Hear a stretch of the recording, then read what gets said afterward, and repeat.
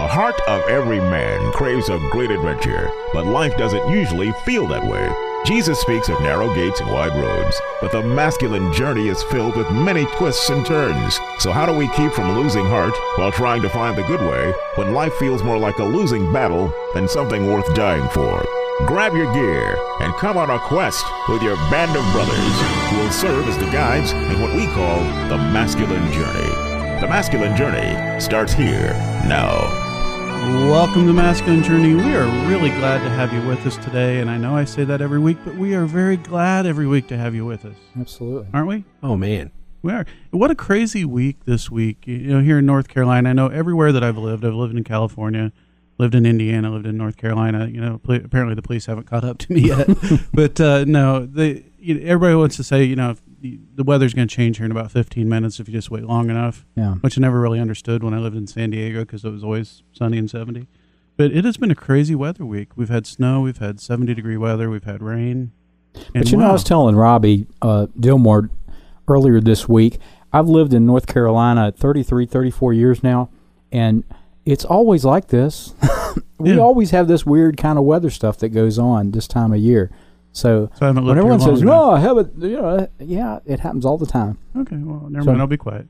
No, that's good stuff. I wasn't trying to counterpunch you. That's all right. I feel a little bruised. Well, today we're going to be talking about pride and humility, and so I'd really like to actually kick it over to you, Dennis, to help us understand what is the difference between those two things. How would you explain that?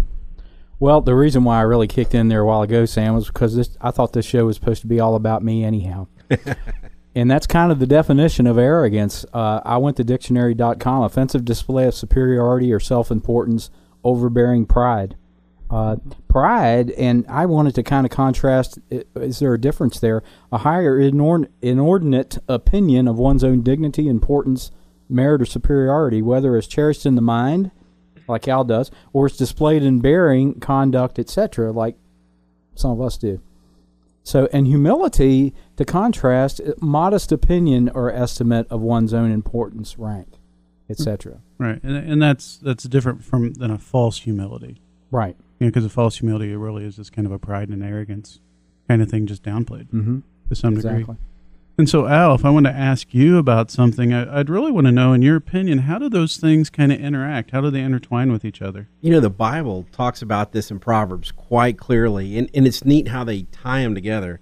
In Proverbs 11:2, it says, "When pride comes, then comes disgrace, but with humility comes wisdom." So there's tied almost like there's a path. And Proverbs 18:12, "Before a downfall, the heart is haughty," or arrogant. But humility comes before honor. So again, you have a path to the downfall, but you have a path to rise up. And then Proverbs 29:23, "Pride brings a person low, but the lowly in spirit gain honor." And that, you know, that's talked about, I think, in Philippians as well, about the low in spirit. Blessed are the poor in spirit, because they know they can't do it on their spirit, can't get to heaven on its own. We need Jesus Christ to get us there. But I don't think you're saying that Christians can't battle with pride issues or arrogance issues, right? I mean, just because we're Christian, we're not immune to it. You could be, you know, generally humble in spirit and then get an attack of pride with your spouse, at work, over something silly. Yeah, and I think it's important to understand, as we talk about often on the show, that we're all in a stage of repair. When Christ comes into our life, we are healed of many, many things, but we're redeemed is what we are to the Father. But then that sanctification process takes time. And so, you know, I've known people that were Christians, and people probably looked at me from time to time and said, "Really? You're a Christian?" And you could look at somebody that battles some of that pride and go, "Wow, how can you do that and be a Christian?" Well, they're just in the middle of that transformation. And you're bringing some of that with you from the past. Right. And it's not all worked out yet. It's kind of what you're talking about. It's not all worked out yet. There's still work to be done. You know, there's a movie clip that we're going to go to, and it's from The Encounter. And it's this movie is one of my favorite movies of all time. And it's Jesus is working the counter in the restaurant, and it's called The Last Chance Diner. And so a group of people come into the Last Chance Diner, and it's their last chance to get to know him, to let him work in their lives. And in this particular scene, we get a different view of hell and pride. I'll go ahead and kick it over to you. Nick, there's one thing for sure. There's no love in hell. There's no beauty. No hope. There's just torment. The kind of torment that comes from within. But surely no one would choose that if they really believed you existed. Not so. Nobody goes into hell blindfolded. In one way or another, I've revealed myself to everyone. But if they could just see you. Not even that would be enough. Look at Satan. He stood before me in the very throne room of God. But he thought the beauty and the power bestowed was somehow earned. Gave himself over to pride. Scratch any sin and just below the surface you'll find pride. People steal because they think they deserve what other people have worked hard for. They hop from bed to bed because they feel entitled to just satisfy themselves, no matter who it hurts, no matter what pain that it costs.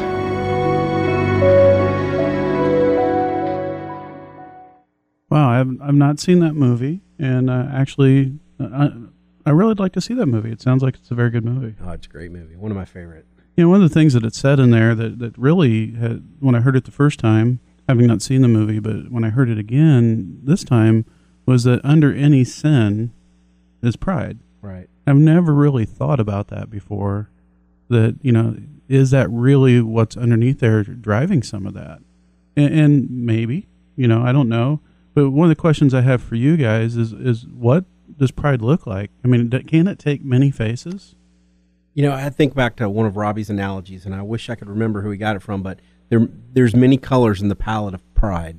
And you could have the arrogance where somebody's just putting on airs, they think they're better. You have arrogance where people are bullying, belittling others to gain their own self-esteem. It could be rage. It could be, like he said in the clip, adultery. It could be just a multitude of different colors. Gosh, I throw that to you, and now it's hard for us to answer. I'm sorry. Dennis, how would you explain that?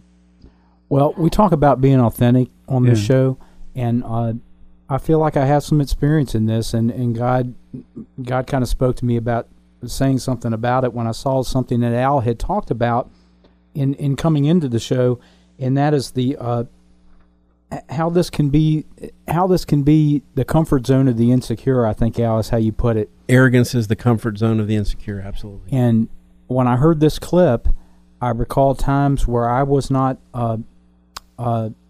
respectful to women, let's say.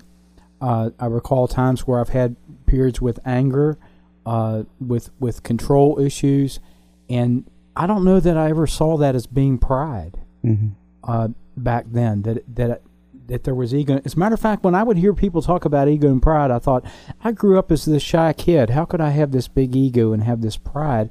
Underneath of it was all this insecurity, underneath all these layers. And I'm still battling that. I've come to a wall on that, which we've talked about. And one of the things I'll speak briefly to, and we'll talk about when we come back from the clip, is for me, it looks more like self-centeredness. That's where it really manifests for me. It's often the filter I run things through is, how is this going to impact me? Right. Which at the end of the day is pride to some degree. And we do have a clip that deals with some of this. It's one of our favorite clips that we use on the show. It's from the movie Groundhog Day. And if you haven't seen it, it is so funny, and it has so many biblical applications when you really look into it. But in this clip, what we're going to hear is you're going to Bill Murray's character talking to his producer, and he's really wanting to get to know her better, so to speak. So let's listen how that interaction goes. So what do you want out of life, anyway? I guess I want what everybody wants, you know. Career, love, marriage, children. Are you seeing anyone? I think this is getting too personal. I don't think I'm ready to share this with you. How about you? What do you want? What I really want is someone like you. Oh, please. Well, why not? What are you looking for? Who is your perfect guy? Well, first of all, he's too humble to know he's perfect. That's me. He's intelligent, supportive, funny. Intelligent, supportive, funny. Me. He's romantic and courageous. Me also. He's got a good body, but he doesn't have to look in the mirror every 2 minutes. I have a great body, and sometimes I go months without looking. He's kind, sensitive, and gentle. He's not afraid to cry in front of me. This is a man we're talking about, right? He likes animals and children, and he'll change poopy diapers. Does he have to use the word poopy? Oh, and he plays an instrument, and he loves his mother. I am really close on this one. Really, really close. Really, really close. I'm so glad we can laugh at ourselves. Oh, as you listen to this clip, obviously it's easy to see the self-centeredness. Mm-hmm. But if you really take a good look in the mirror, which I'm talking to myself now, that may not be as prevalent that you see as openly, but man, it's there. Yeah. It seems as if, like I said before the clip, that I have to battle this thing of how does it impact me?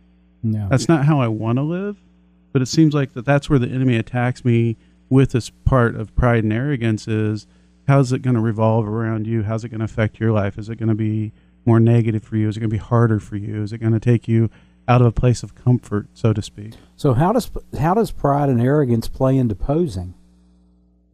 Well, I think there's a wound, and we recognize who we think we are, and so we want to be we project something else because we're afraid for people to see who we really are. Yeah. Yeah, we don't really like what we see, and so we're going to put out something that either we hope that they'll accept, or that it'll put them off enough that they don't want to get close enough. Yeah. And you kind of see those both play out. 220, 221, whatever it takes. Whatever it takes. I was watching a movie this weekend called The Judge, and in that movie, it's got a lot of language, so, as we talk about, we're not saying everything's great about the movies, but it deals with this man, played by Robert Downey Jr., that has this extreme arrogance. Incredible arrogance. And what you find out through the movie, which I'm not going to ruin it for you, but I'm going to tell you about it when we come back. Okay. You're listening to The Masculine Journey. We're so glad to have you with us. If you'd like to know more about what we have coming up or what's going to be on the upcoming show for the week, go to masculinejourneyradio.org. We have some blogs there that you might want to check out. We have some music blogs. We have some devotionals. There's some things that we do, and we'd love to have you check on that and get to know us a little bit better. Hey, Mom, how about this game? What's it rated? Let's see. T for teen with violence and suggestive themes? No. Know the video games your kids play. Check the rating and content descriptors. Read the rating summaries and set the parental controls. You'll be amazed at how easy it is to know. This one better? Much. Some games are for kids, some aren't. For more information, visit esrb.org. Here's Garth Brooks for the Muscular Dystrophy Association. There's an old saying about life, play the hand you're dealt. Well, I feel very blessed. I've been dealt a handful of aces. Other folks aren't so lucky. You may think that if life deals you a neuromuscular disease, you might as well fold your hand and give up. But most people who have one of the diseases in MDA's program don't give up, because MDA helps. And with an aggressive research program in search of cures and treatments, MDA offers help and hope. To learn more, go online to mda.org. Oh Lord, it's hard to be humble when you're perfect in every way. I can't wait to look in the mirror, 'cause I get better looking each day. To know me is to love me. I must be a man. Oh Lord, it's hard to be humble, but I'm doing the best that I can. Dennis, is that still your ringtone? Yes, I use that from time to time. You know what's funny about that? Mac Davis was a country music star that went mainstream in the late 70s, early 80s, I believe. Was in North Dallas 40, the movie, guys, if you remember that. He wrote a song a few years before that called Baby, Baby, Don't Get Hooked on Me, because I'll just use you and I'll set you free. And then a couple years later, he's writing about Oh Lord, it's hard to be humble with. So you think he might have had an arrogance and pride issue, guys? You know where he got that line? I get better looking every day. What's that? That was in '72. Joe Namath wrote a book called "I Can't Wait Till Tomorrow Because I Get Better Looking Every Day." Wow. Hal knows more music trivia than I do, I think. There's a lot of it going on here. But we're having a little laugh with this, and that's good. We're talking about some serious things. Mm-hmm. But guys and ladies listening, don't be too hard on yourselves. It's okay. We're in a process here. It's restoration. And there's something underneath that. As we left, I was telling you a little bit about a movie that I watched over the weekend, and I won't ruin the whole plot for you, but there's this very, very arrogant man who's an attorney, and Robert Downey Jr. actually plays that pretty well, surprisingly. It's tongue-in-cheek a little bit. But he plays those parts quite often. But what you really find out through the show, there's some real woundedness underneath that causes it to manifest out. And now you talk a little bit about that woundedness that is underneath there earlier, but that's often what's driving some of that. Oh, absolutely. And I was teaching a class not too long ago on humility, and this verse came up, and I didn't really understand the relevance at first. But it's Proverbs 22:1, and it says, "A good name is to be more desired than great wealth, and loving favor is better than silver and gold." And a good friend of mine, Kevin Peele, is always pushing to look up the words and understand the concept, especially in Hebrew. Well, when you use the word "a good name," the Hebrew word for that has a concept meaning. It has both shame and honor. And I was struggling with that for a while, and I realized in prayer that there's really a path from shame to honor, and that's through humility. So that path is more desired than great wealth of a humble behavior that will lead you to honor, and we talked about that in the other verse. But loving favor is better than silver and gold, and that Hebrew word means graciousness. And that reminds me of this verse. I mean, it just takes me back to a painful time, probably the lowest point in my life, and that was when I was in the early 90s. I was going through a divorce, and and this is a 2 month span, or a 3 month span. But in the first week, my wife and I separated. The next week, my mother tells me she has terminal lupus, which she didn't. She lived another 20 years, but that got laid on me. That same week, I heard about my area director and my co-manager having an affair, and I made a joke about it. The next week, my wife gets a boyfriend, and the next week I got fired for the joke. And so I got a job with my roommate who was a chef. And in that restaurant, there were two guys. One was a managing partner, and one was a very wealthy man. And the managing partner was a con artist.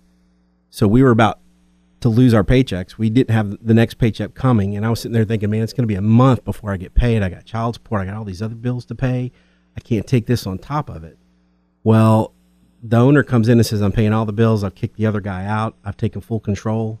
I'm thinking, what a stand-up guy. And he owned several buildings in Charlotte. He had an insurance company, very well off. And the next week, or 8 weeks after my wife and her boyfriend got together, they moved in together with my son. And in the 9th week, this guy said, I don't want you coming over. You can't see your wife and you can't see your son. And so I got to that point where I was just miserable. I was in a rage, and I just wanted to go after him. So he and I had it out, and my roommate was there. He pulled me out. We got away from it. Well, this guy left messages on our phone, and he said who he was, communicated a threat to me and my roommate, and he did this every day, several times a day. So my roommate finally said, we got to do something. And so we went to the magistrate. We swore out a warrant for harassment and communicating a threat. So I think, okay, this will solve the problem. Well, I'm at work the next week, and the owner walks in, and he says, Al, there's some police officers outside. They have a warrant for your arrest for breaking and entering. I was like, what? And my roommate, who's the chef, saying, what are you talking about? And we realized it had to be related to this. So he said, Al, this is a horrible thing to go through. If you don't want to do it right now or right here in front of all your friends and coworkers, I understand. I'll tell them to go away. If you want to go out the back door, that's fine too. How do you want to handle it? And I said, no, I'm not going to run from this. I'll go talk to him. I said, but rather than do it in your dining room or in front of your restaurant, I'll just go to the side, have him meet me there. So I go to the side, and they're not there. So I end up going around to the front, and then they're still in the restaurant. I go in the restaurant. Well, it happens right there in front of everybody. I get frisked.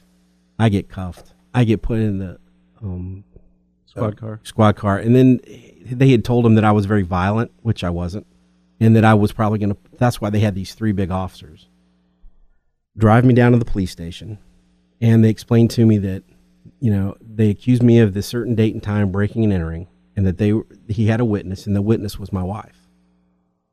And I just couldn't believe that I'd sunk so low, that I was so miserable, and we were in a lot of debt as well. I had to get a lawyer now. I had no idea how to deal with it. And then they explained that they had to go book me and put me in a processing tank, and then I would get a bail bondsman, and that's how it was going to work. And so after they fingerprint me and book me, they take me back to the magistrate. And I said, I thought I'm going to the holding tank. And they said, no, it's all been arranged. You're getting out on release by signature.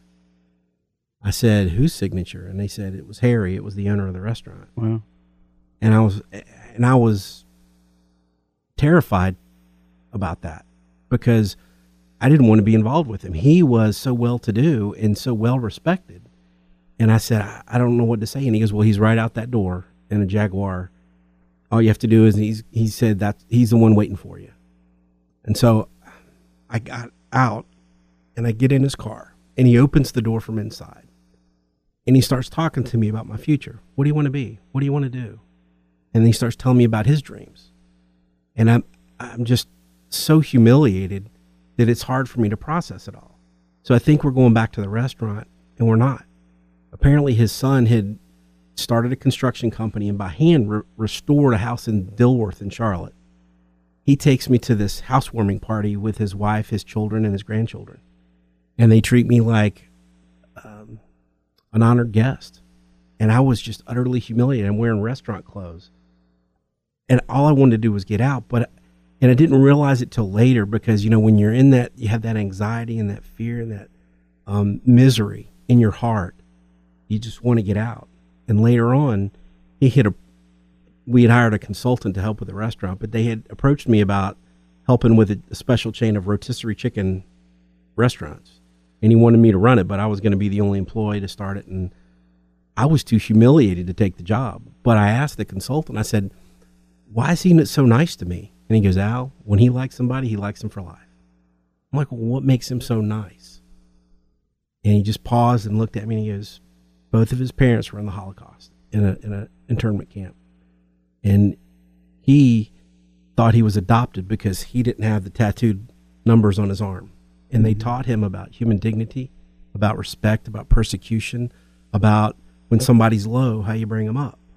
So when we look at this verse, I was in that shame, and he treated me with honor. It was complete graciousness.